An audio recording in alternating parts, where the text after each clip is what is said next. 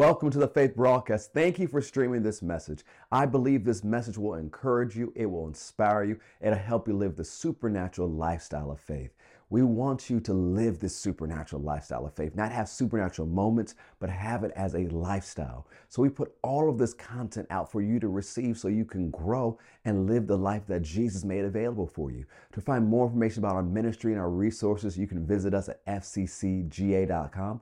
Or you can download our Faith Plus app. Our Faith Plus app has thousands of hours of faith-building content, and it's available in your app store right now.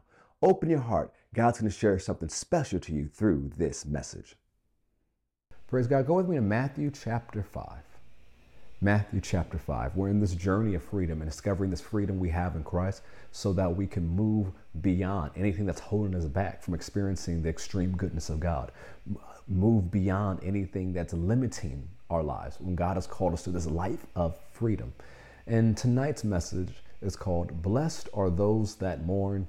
And you'll see why I say question mark in Matthew chapter 5. Matthew chapter 5, verse 1, and seeing the multitudes, Jesus went up on a mountain, and when he was seated, his disciples came to him. Then he opened his mouth and taught them, saying, Blessed are the poor in spirit, for theirs is the kingdom of heaven. Blessed are those who mourn, for they shall be comforted. As we said previously, that word blessed means supremely blessed, happy, favored, and well off. As we said before, that word blessed means supremely blessed, happy, favored, and well off. So Jesus, supremely blessed, happy, favored, and well off are those who mourn. Now you might think, okay, mourn must have some secret super definition that I don't understand. Well, no.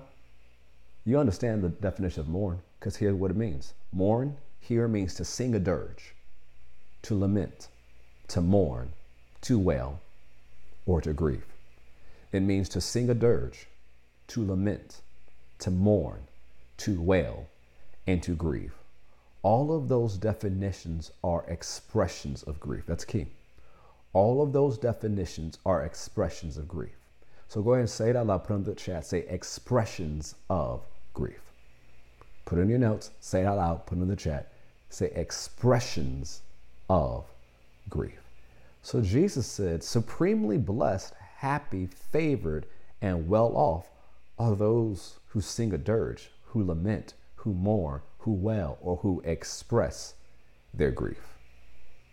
So you might say, how are those who mourn blessed? How are they supposed to be happy and well off? This seems to be polar opposites. If you said that sounds like a polar opposite, go ahead and put in the chat. Say, yep, that's exactly what it sounds like. If he says that sounds like a polar opposite, go ahead and put it in the chat. If you're watching in place, you can put it in the chat. Say that sounds like a polar opposite. How are those who mourn blessed? And how are they supposed to be happy and well off? These seem to be polar opposites. However, in this life of faith, we have to understand that it's okay to not be okay. I'm going to say it again. It's okay to not be okay.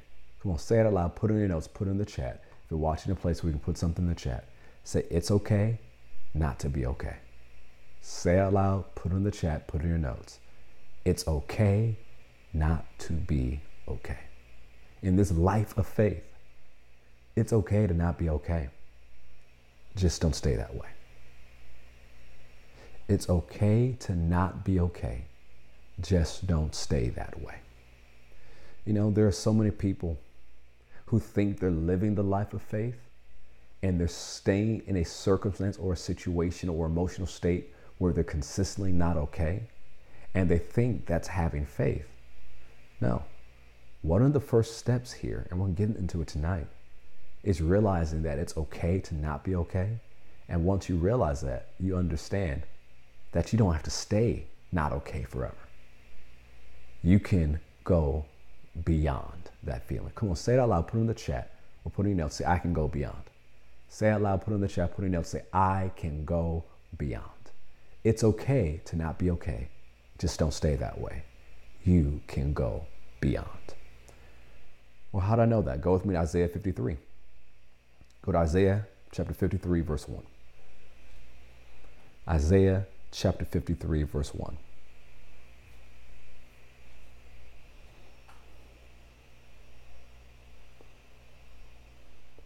And when we think about mourn, yes, we could talk about mourning over loss of a loved one, of someone who's transitioned. But also we can talk about mourning or grieving because grief has a sense of loss to it. Maybe it's mourning or grieving over a relationship, over a career, over a job of something you put your effort and your emotions and your energy and finance to, and it just didn't work out right. And you're grieving or mourning over that. Whatever area where you may be mourning or grieving over, it's okay to not be okay. Just don't stay that way. You can go beyond. Isaiah 53, verse 1. Who has believed our report? And to whom has the arm of the Lord been revealed? For he shall grow up before him as a tender plant, and as a root out of dry ground.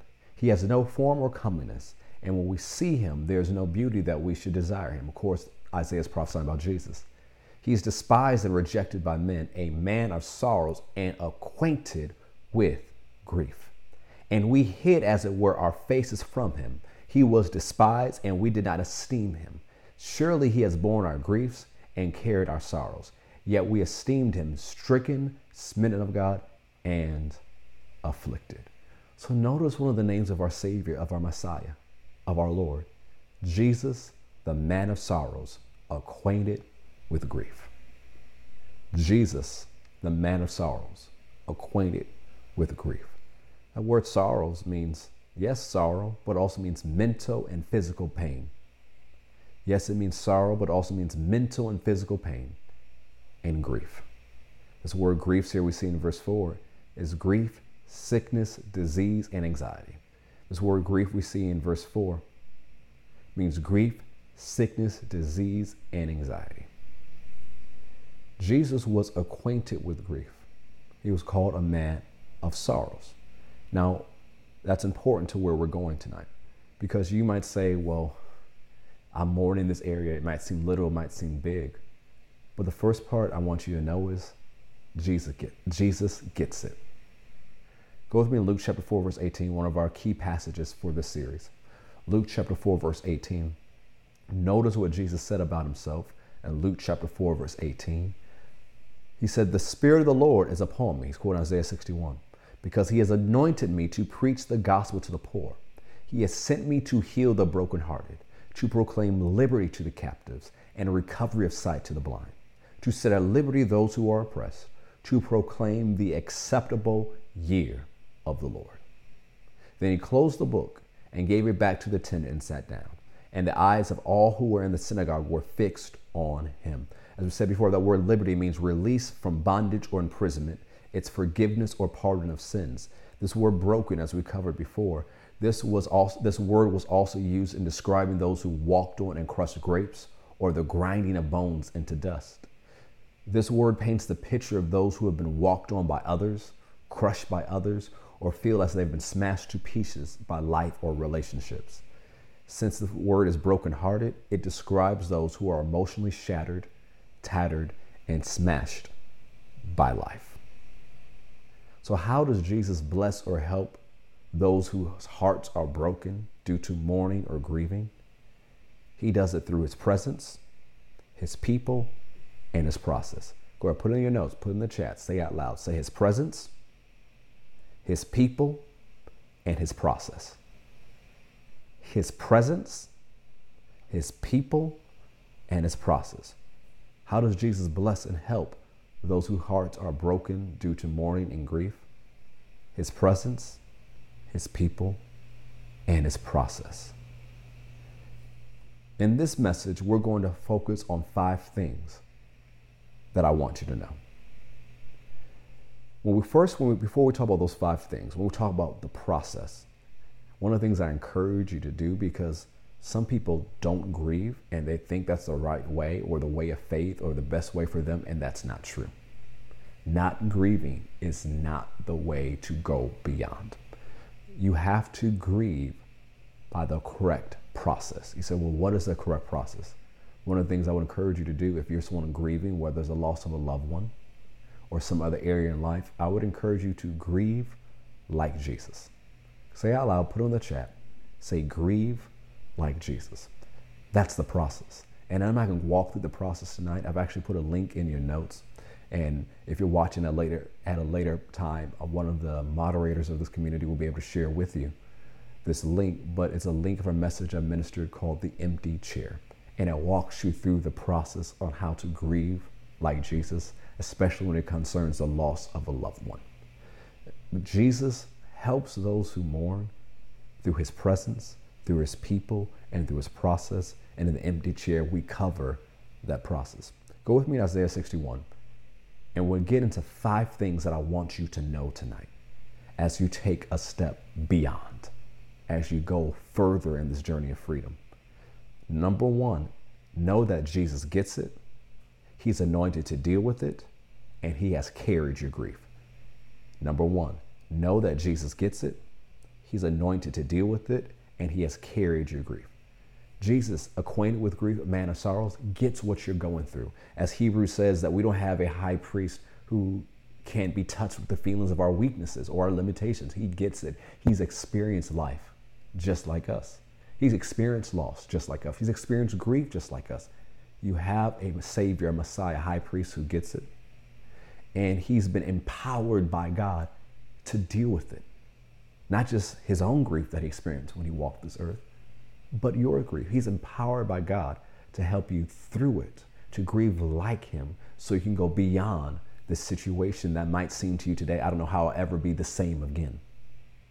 And know he has carried your grief.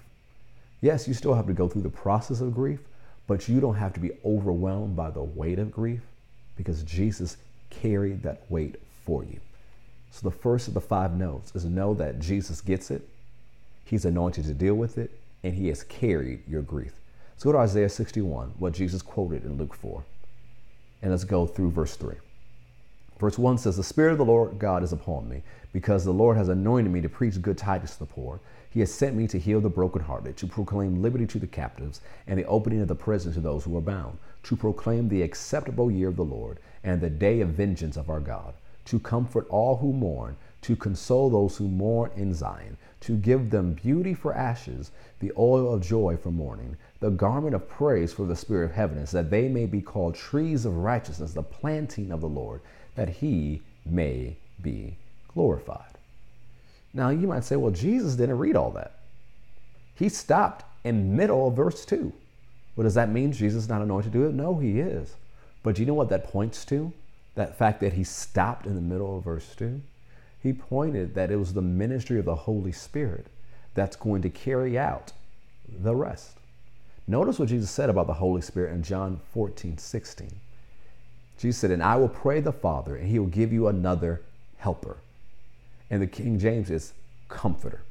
"I'll give you another comforter, that he may abide with you forever." So what we see in verse 1, but also in verse 2 and verse 3, is what the Holy Spirit is doing today. Say he's doing it today. Come on, say it aloud, put it in the chat. Say he's doing it today. Come on, say it aloud, put it in the chat. Say he's doing it today. And then add, he's doing it for me. Come on, say it out loud, put it in the chat, put it in your notes. Say he's doing it for me. Come on, say he's doing it for me. So what is he doing?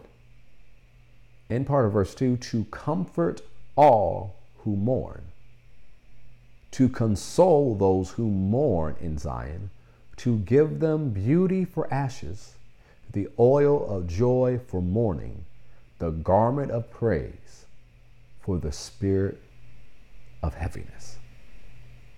The Holy Spirit has been sent to comfort you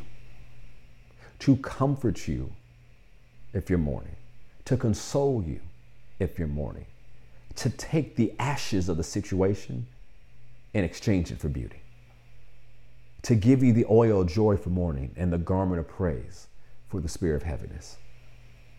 This is what the Holy Spirit is doing for you today, even right now, as you're listening to this message and processing this message. Remember, we said from Matthew 5, blessed are those that mourn. This indicates that you should mourn. Or another way to say it, this indicates that you should express your grief. This indicates that you should express your grief. Keeping grief bottled up is not healthy. Keeping grief bottled up is not faith.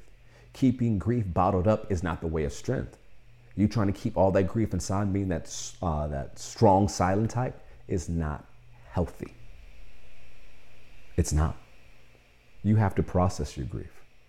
You have to go through the process and grieve like Jesus if you want to go beyond. Because if you do not process your grief the correct way, you won't go beyond. You'll stay where you are, or worse, you'll go backward. If you don't grieve like Jesus, you'll stay or go backward. Or if you grieve in the wrong way, you'll go backward when Jesus wants you to go beyond. Releasing your grief or processing your grief in a healthy way is a key to freedom and moving beyond what is holding you back. The second thing I want you to know in today's message, know that God is with you and that you should express your grief to him. Number two, know that God is with you and that you should express your grief to him. Once again, number two, know that God is with you and that you should express your grief to him. You might say that sounds elementary, but how many people actually don't talk to God about what's hurting them? You'd be surprised at how many people say, well, I can't talk to God about that. No. Go to God and say, God, I'm struggling with this. This hurts. This is bothering me. And as you express those things to him, remember you're not by yourself. Know that he's with you. Look what Psalm 34, 17 and 18 says in the New Living Translation. It says, the Lord hears his people when they call to him for help. He rescues them from all their troubles. The Lord is close to the brokenhearted. He rescues those whose spirits are crushed. He's close to the brokenhearted. He rescues those whose spirits are crushed. And whether you feel like that right now, to whatever degree or whatever situation you may be encountering, know that he's with you and you should express your grief to him. Number three, know that you are not meant to go through grief on your own. Number three, know that you are not meant to go through grief on your own. I'll say it again. Number three, know that you are not meant to go through grief on your own. So what should you do? Express your grief to others. And don't be afraid to ask for help. Express your grief to others. And don't be afraid to ask for help. So number three, know that you are not meant to go through grief on your own. Express your grief to others. And don't be afraid to ask for help. Yes, express your grief to God, but also to others. Remember, he helps you through his presence, through his people, and through his process. Too many people try to keep grief bottled up and they think that it's faith or it's healthy, or they say, I can't let anybody in. For whatever reason, they've convinced themselves that to hold it in. It's not healthy. It's not good for you. It's not the way of faith. It's not the supernatural life to keep it bottled up. You have to express it to God, and you need to express it to the people that God has put in your life, those he called you to do life with, those he's called you to do community with. When you listen to the message of the empty chair, you see that Jesus dealt with grief in community, not in isolation, but in community. Express your grief to others, and don't be afraid to ask for help. Don't grieve by yourself. Don't isolate yourself. You're not meant to go through grief on your own. The enemy will love to isolate you and then lie to you. This is no one knows what you're feeling and no one cares. That's a lie from hell.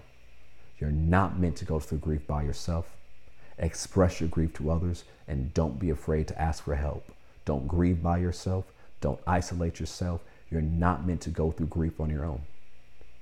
And so you might be a person, well, I'm not going through grief. Well, that's great. But you know what you should do? If you know people or in a relationship with people who are, be there for them. Well, how do you do that? Romans chapter 12. Let's look at Romans chapter 12. Romans chapter 12. Let's look at verse 5, 10, and 15.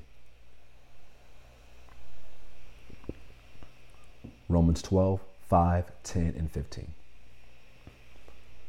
So we, being many, are one body in Christ, and individually members of one another. Verse 10. Be kindly affectionate to one another with brotherly love, in honor giving preference to one another. Verse 15. Rejoice with those who rejoice, and weep with those who weep. We're part of the body. When one part hurts, the whole body hurts. So what should we do? Be kindly affectionate to one another with brotherly love. Prefer each other. Give honor to each other. Rejoice with those who rejoice. If there's something good happen for them, you rejoice with them. If they're weeping, you're there to go through that process with them and comfort them through that weeping process, through that grieving process. Let's go to 1 Thessalonians chapter 5, verse 11. 1 Thessalonians chapter 5, verse 11. 1 Thessalonians chapter 5, verse 11 says, therefore, comfort each other and edify one another, or build one another up, just as you are also doing. So he told the Thessalonians, you guys are already doing this, but keep it up. Comfort each other. Build each other up. As believers, we have the responsibility to help comfort other believers and build believers up. Go to Romans chapter 8, and we'll get into the fourth thing as we begin to bring this message to a close. Romans chapter 8.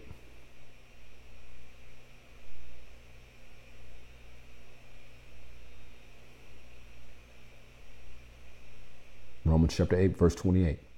And we know that all things work together for good to those who love God, to those who are called according to his purpose. And of course, verse 28 is connected to verse 26 and 27, which mentions praying in the Spirit and the importance of praying in the Spirit. And we can look at later, and we've covered before, the importance of loving God, what that actually means by following his ways and being active in what he called you to do. But what I want to focus on in today's message is that God is able to make all things work together for your good. That means the good things, the amazing things, the blessed things, the anointed things, the supernatural things, the mediocre things, the okay things, the blah things, but also about the horrible things, the tragic things, the traumatic things. It doesn't matter what it is or what you went through, or what you experienced. God is able to make it work for your good. Now, he's not the author of confusion. He's not the author of that trauma. He's not the author of that tragic thing, but he's able to take that thing and make it work for your good. It's a specialty with our God. He's able to take what the enemy meant for evil and turn it for your good. So number 4, know that God can even cause this situation to work together for your good. Number 4, know that God can even cause this situation to work together for your good. One more time. Number 4, know that God can even cause this situation to work together for your good. Number 5, know that there is hope. Number 5, know that there is hope. Go with me to 1 Thessalonians chapter 4, and we'll bring this to a close. 1 Thessalonians chapter 4. 1 Thessalonians chapter 4, we'll start with verse 13.